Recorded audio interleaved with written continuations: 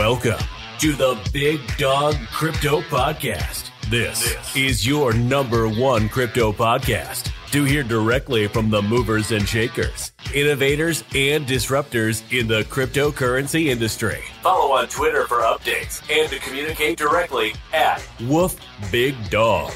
That's at Woof Big DAWG.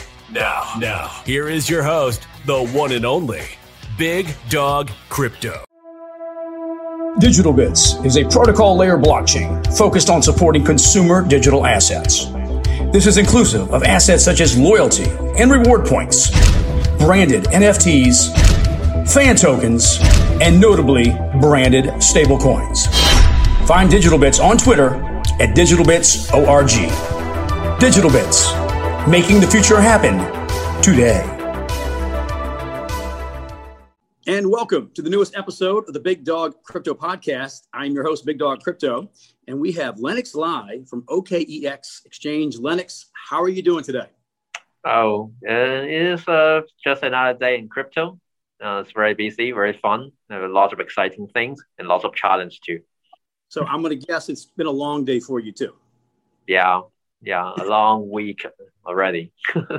How many hours of sleep would you say you get a night? I would say for the last 3 to 4 years since the beginnings of OKEX, I slept on average 5 hours or less. And we have to break in different time zone, and it's physically exhausting but rewarding. But it's good. Yeah, no doubt. So let me ask you, so looking at your history, now you've been in not just crypto for a while, but you have a long history in the financial industry. How did you first get into finance? Like when did you first do that? Where did you start? I'm born and raised in Hong Kong, and Hong Kong is a financial center, obviously, in Asia. So practically everyone who graduated would be naturally go to the finance route. And obviously you want to be the investment banker, research analyst, and for equity markets, stock markets, it's just so natural. It's just, I think 1/3 of their actual full-time employment in Hong Kong might be kind of related to finance already. So very natural for all the Hong Kong local to be in finance. Well, so going from finance to crypto, do you remember? And I'm always interested because this to me is, the first time that we all found out about crypto. Do you remember where you were, what you were doing when you were like, okay, what is this crypto thing, and started learning about it? Yeah, at the beginning, I've been working in Korea as OKEX from the very first day, like 4 years ago. As a matter of fact, I have a lot of doubts. Because when we learn finance, we learn a lot of different kind of valuation model and economical model, but none of them would be applicable to Bitcoin. So it looked like just another scam to me and to other legacy financial guy like me. But I think I love the technological aspect of blockchain, because before I understand Bitcoin, in the equity market, in the financial market, we talk about, hey, how about we settle financial transaction with blockchain? That would save us a lot of cost. So that's why I come across with the concept of blockchain first. Then I gradually understand that one of the greatest applications of blockchain is actually Bitcoin. And I starting to learn how to appreciate the creation of Bitcoin and how beautiful of the mechanism is. So that's why we just all the other ordinary guy we start attracting by Bitcoin and crypto, then getting really involved, and we just love it for this change of career. It might look really risky because you're spending your career on look like a scam project. Bitcoin back in time, or Ethereum look really scam to us. A universal open source computer, it doesn't really work. So but yeah, that's how it is. How a very exciting trip. So that's something you bring up when we talk about risk. I had this for a later question, but let me ask you this now. Risk management. When you see new traders getting into the space, the people coming in now, right? We're starting to see more and more new people. What would you recommend for them if they said, "Hey, look, how do I handle risk management?" How would you describe that in the best way for a new trader? Yeah, I think as a classic financial practitioner, we worry about risk all the time. So risk means the downside risk. So you always need to think about. So one of the actually not very correct way for a trader to think is, hey, I place every trade right. That is the money I want to make. But normally you're making a wrong decision. So the very first thing you need to think about is, when I place the trade, how much risk that I would like to take? Sure. How much? So you need to understand a comfortable level of downside risk they're going to take. Then you would place the trade, and you need to take a look of the historical volatility of each asset class. I mean, each crypto as well. So obviously, you need to suffer. For example, in crypto market, you need to suffer maybe 5% of your portfolio risk in a relatively short period of time. Entire portfolio risk in maybe a few days or few weeks. So you need to have a psychological preparation of this first. Then you need to that's the very first thing you need to do. Then you need to know the beauty of diversification. So it's like due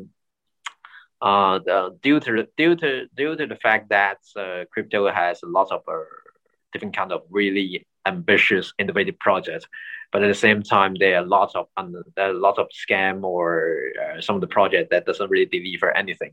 So you need to learn the beauty of that diversification. Build your portfolio. Don't put everything. Don't gamble. Don't bet on anything. Concentrate. I agree with that. I think part of the challenge we see in the space, because I've done a lot of time just analyzing stuff, as a lot of us have, and I do get to where, okay, they're having some good trades and they just put everything on something, right? And it's like, oh no, you see that a lot. Yeah, correct. So and other thing is there is a many way to acquire crypto other than just simply buy it, right? So to acquire new crypto, in crypto that's a very unique. On stock market, the only way that you can acquire stock is just basically buy your stock with your real money, with your US dollar, right? But in crypto, there's a lot of innovative way, very frontier way to acquire new crypto or newly minted crypto or NFT. For example, farming, where by providing liquidity to a certain protocol, you're actually acquiring new token. By a different kind of a mechanism, like trade mining mechanism. So different way for contribution of your capital, contribution to your community, contribution to your trading volume.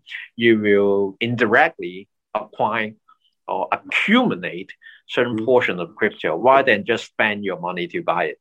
So I think I would prefer to put majority of your crypto assets in a relatively stable token or major token like Bitcoin, Ethereum. Then starting to look for promising projects. Before you make a decision to buy it, you need to do your own research.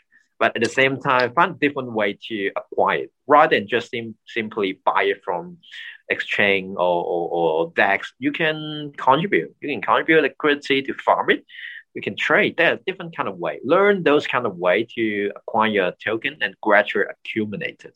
Don't easily add leverage.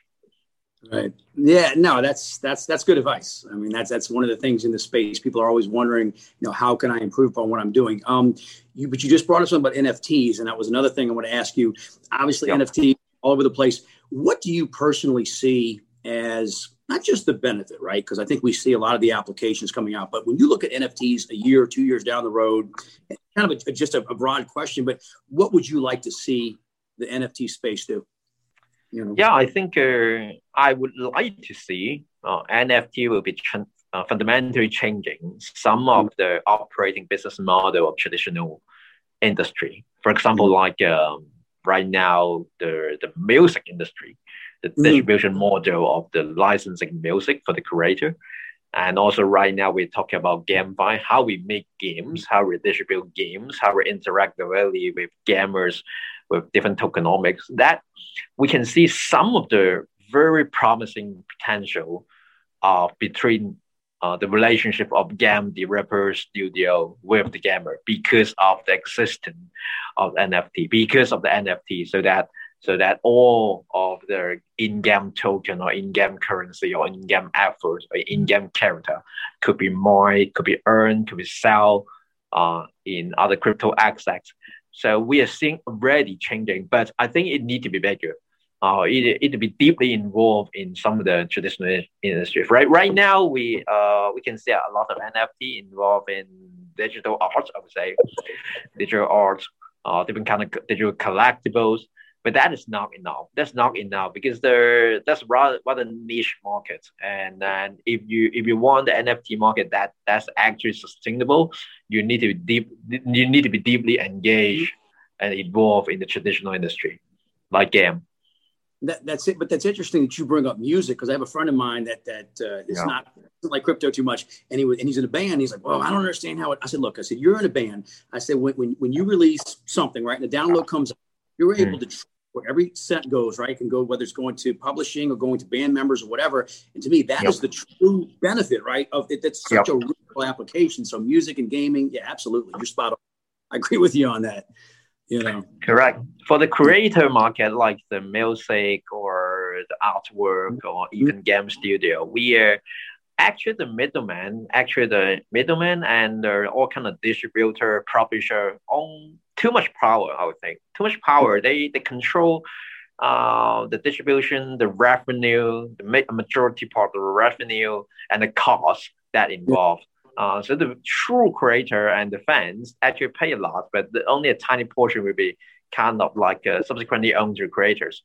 So I think NFT and crypto might be potentially remove or kind of like downsize the power of the middleman or those kind of property. That might be very important to the creator. I just my friend watches this podcast, and he's gonna be watching. That's what I've been trying to say. Yeah, I mean, it's like, especially for a musician and an artist, I don't see how you can't love NFTs, because that's really going to give you the power. And as we know, transparency. Blockchain provides that transparency. So I wish more people understood that. But yeah, I'm with you on that. It was. Yeah, no, it's important. So speaking of that, so in the news right now, you look at the situation in China and you look at crypto. Now, I know I've been in the space for 4 years. I'm sure you've been in longer than I have. I remember 2016, we had, where there was the FUD coming out, having had friends that were there that, are able to do it. What are your thoughts about when people are watching this now? Because there are a lot of new people that have watched the podcast that are learning about this. And one guy in particular messaged me. He's been in for 2 weeks. Okay. And he's like, oh my God, they're banning. I said, hold on. I said, this happens again and again and again. What are your thoughts, or how could you share where are things realistically right now in regard to that? Realistically, I don't think it doesn't really add lots of information. So the rule in China is actually been fixed and confirmed since 2017, which is actually saying that you can Bitcoin is kind of like a digital access to them, right? So you're not allowed it right now. You're not allowed to operate a platform service, for example, like an exchange, or you cannot be an exchange operators in China. And for example, you're not allowed to mine Bitcoin or actually operate, precisely speaking, operate a mining operation in China. As an institutional level. So they will not encourage anyone to mine Bitcoin because of the environmental reason as well. So it doesn't. So the new policy or the China ban crypto Bitcoin doesn't really add a lot of information. It just simply echo their stance for like 2 or 3 years ago. And most of the exchange operator that previously based in China, that I think they're already out. They already have operating offshore, operating outside China. They have team, their management are all right now outside China. Okay. I don't think it adds a lot of information. They just, I think it serves as a risk reminder from the Chinese government that Chinese bank and payment service provider will not support any crypto-related transaction. And in order to trade crypto, you're not protected by the law. So beware and trade at your own risk. Something like that. Yeah. Just something to watch out for. But, one thing about this industry is it's constantly changing, and it's like, give it a day, right? And wherever we are could change. No question. Yeah. So let me do another thing. So having worked with different projects over the years and advised projects and talked to teams, anytime you have, now, of course, you're with a major exchange and you have a project, and I feel like, because before this, I said, is anything off limits? You said, no. You said, ask me anything. You said, it's not a problem. No problem. Yeah. So let me ask. So when you see a project, whatever one it may be, and they get really active on the Twitter feed for an exchange, like what do projects think about that? Because I'll say from a community side, right? They see an exchange, they want to be on, and they start, making all kind of comments. List us. How does the exchange? Because I think this was helpful, right, for them to know. How do they look at that when they see very active communities? Sometimes ones that are just more active than others. I mean, y'all look at your Twitter feed, of course, I'm sure. What do exchanges think about stuff like that? Twitter feed or community is obviously one of the important metrics, but it's not the only matrix.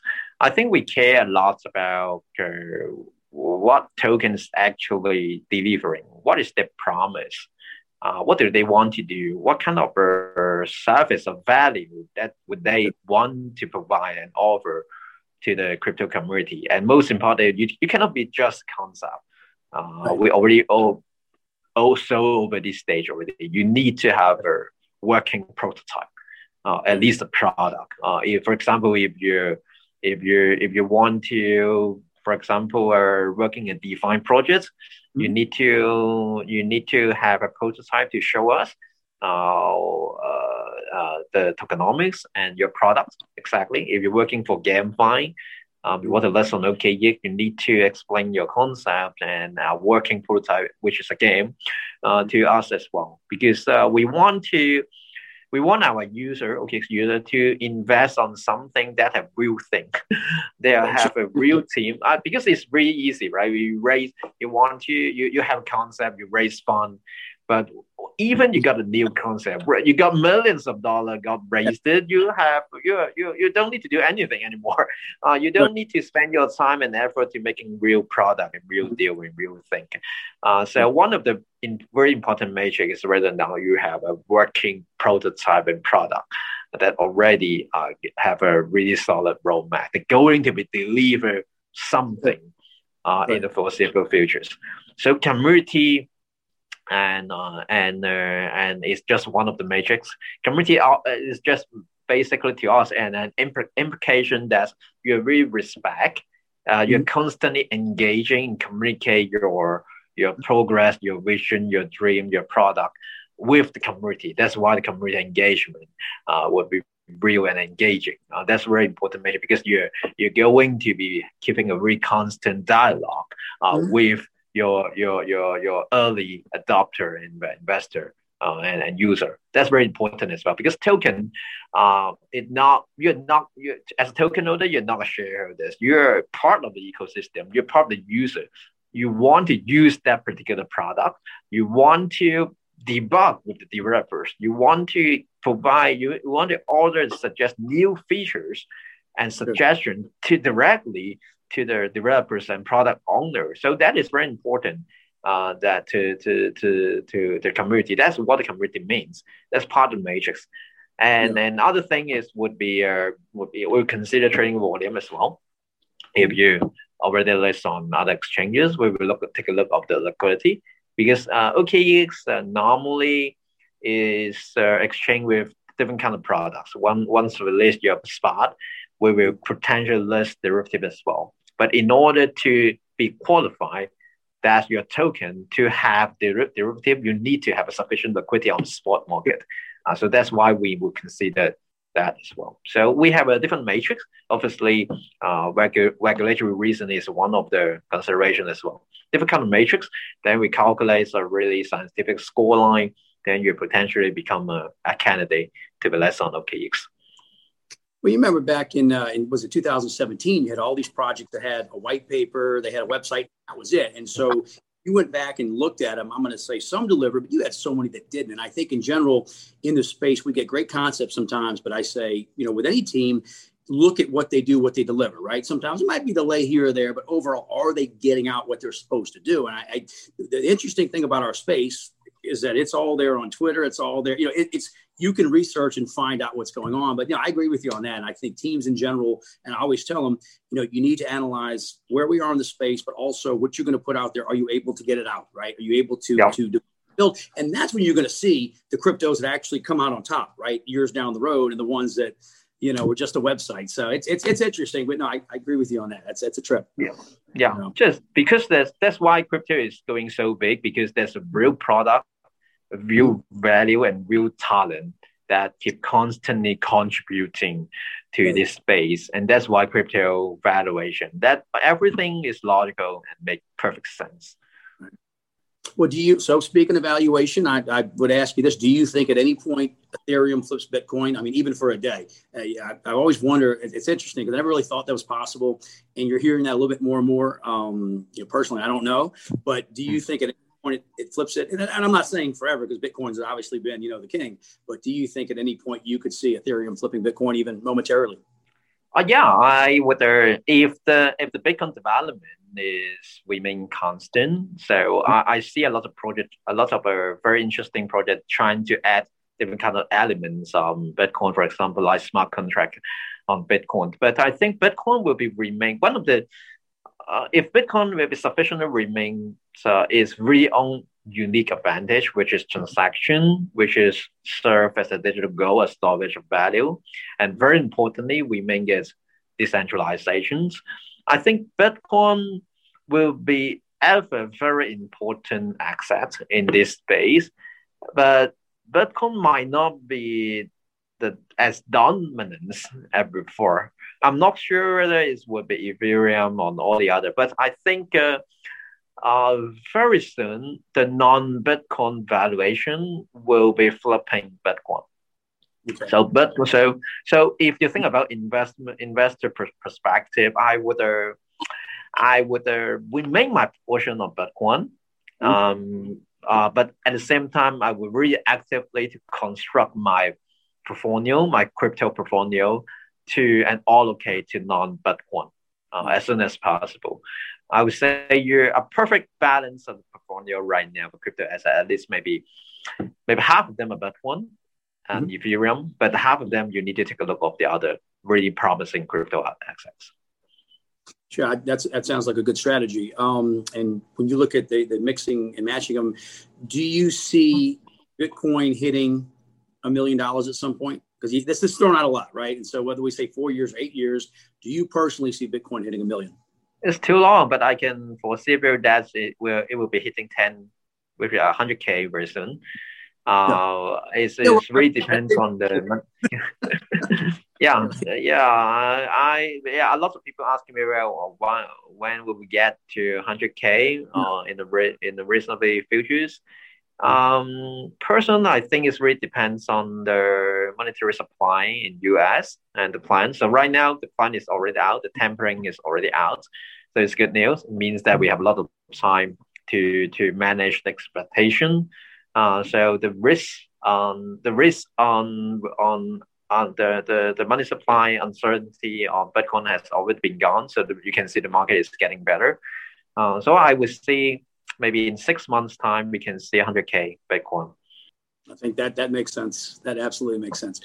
Okay, well, a couple of personal questions, and just always like to know when you're working in the background, do you have on music? Do you have podcasts? Do you have TV? Do you have silence? Like, do you have a preference, or what do you normally have on in the background when you're working?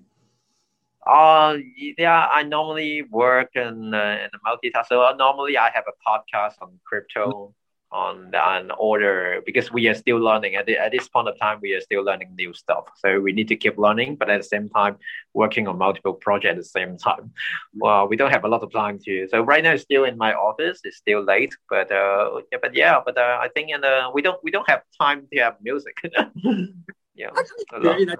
And then as far as a favorite food, if you have your choice or your couple of favorite foods, what do you prefer to eat? Grabbing lunch, grabbing dinner. What do you? Yeah, I want spicy food. I don't know why, but I love anything spicy, and maybe we need some kick in crypto while working in crypto. So yeah. Well, look, brother, I appreciate you taking the time. Let me ask you, where do people the best way if they want to get in touch with you, they want to follow you, Twitter? What do you prefer as far as best way to follow you? Yeah, they can directly. I have a pretty good Twitter's handling, so they can directly follow me on Twitter and DM me. I will answer the question personally. Okay. They can suggest any business proposal, listing request, and any feedback to our products and any question that are really welcome. Okay, Lennox, I appreciate it. Look, thanks for taking the time. I know you had a long day, and it means a lot that you made the time to come on the podcast. So I appreciate it. Thank you so much. So happy. I appreciate the time. I appreciate it. Well, look, this has been the latest episode of the Big Dog Crypto Podcast, and I want to thank Lennox for coming on. Thank you so much. Thank you, my friend. Thanks. Thank you. Bye. You've been listening to the Big Dog Crypto Podcast. Follow on Twitter at WoofBigDog. Woof, Big DAWG. And run faster than the competition. Woof, woof.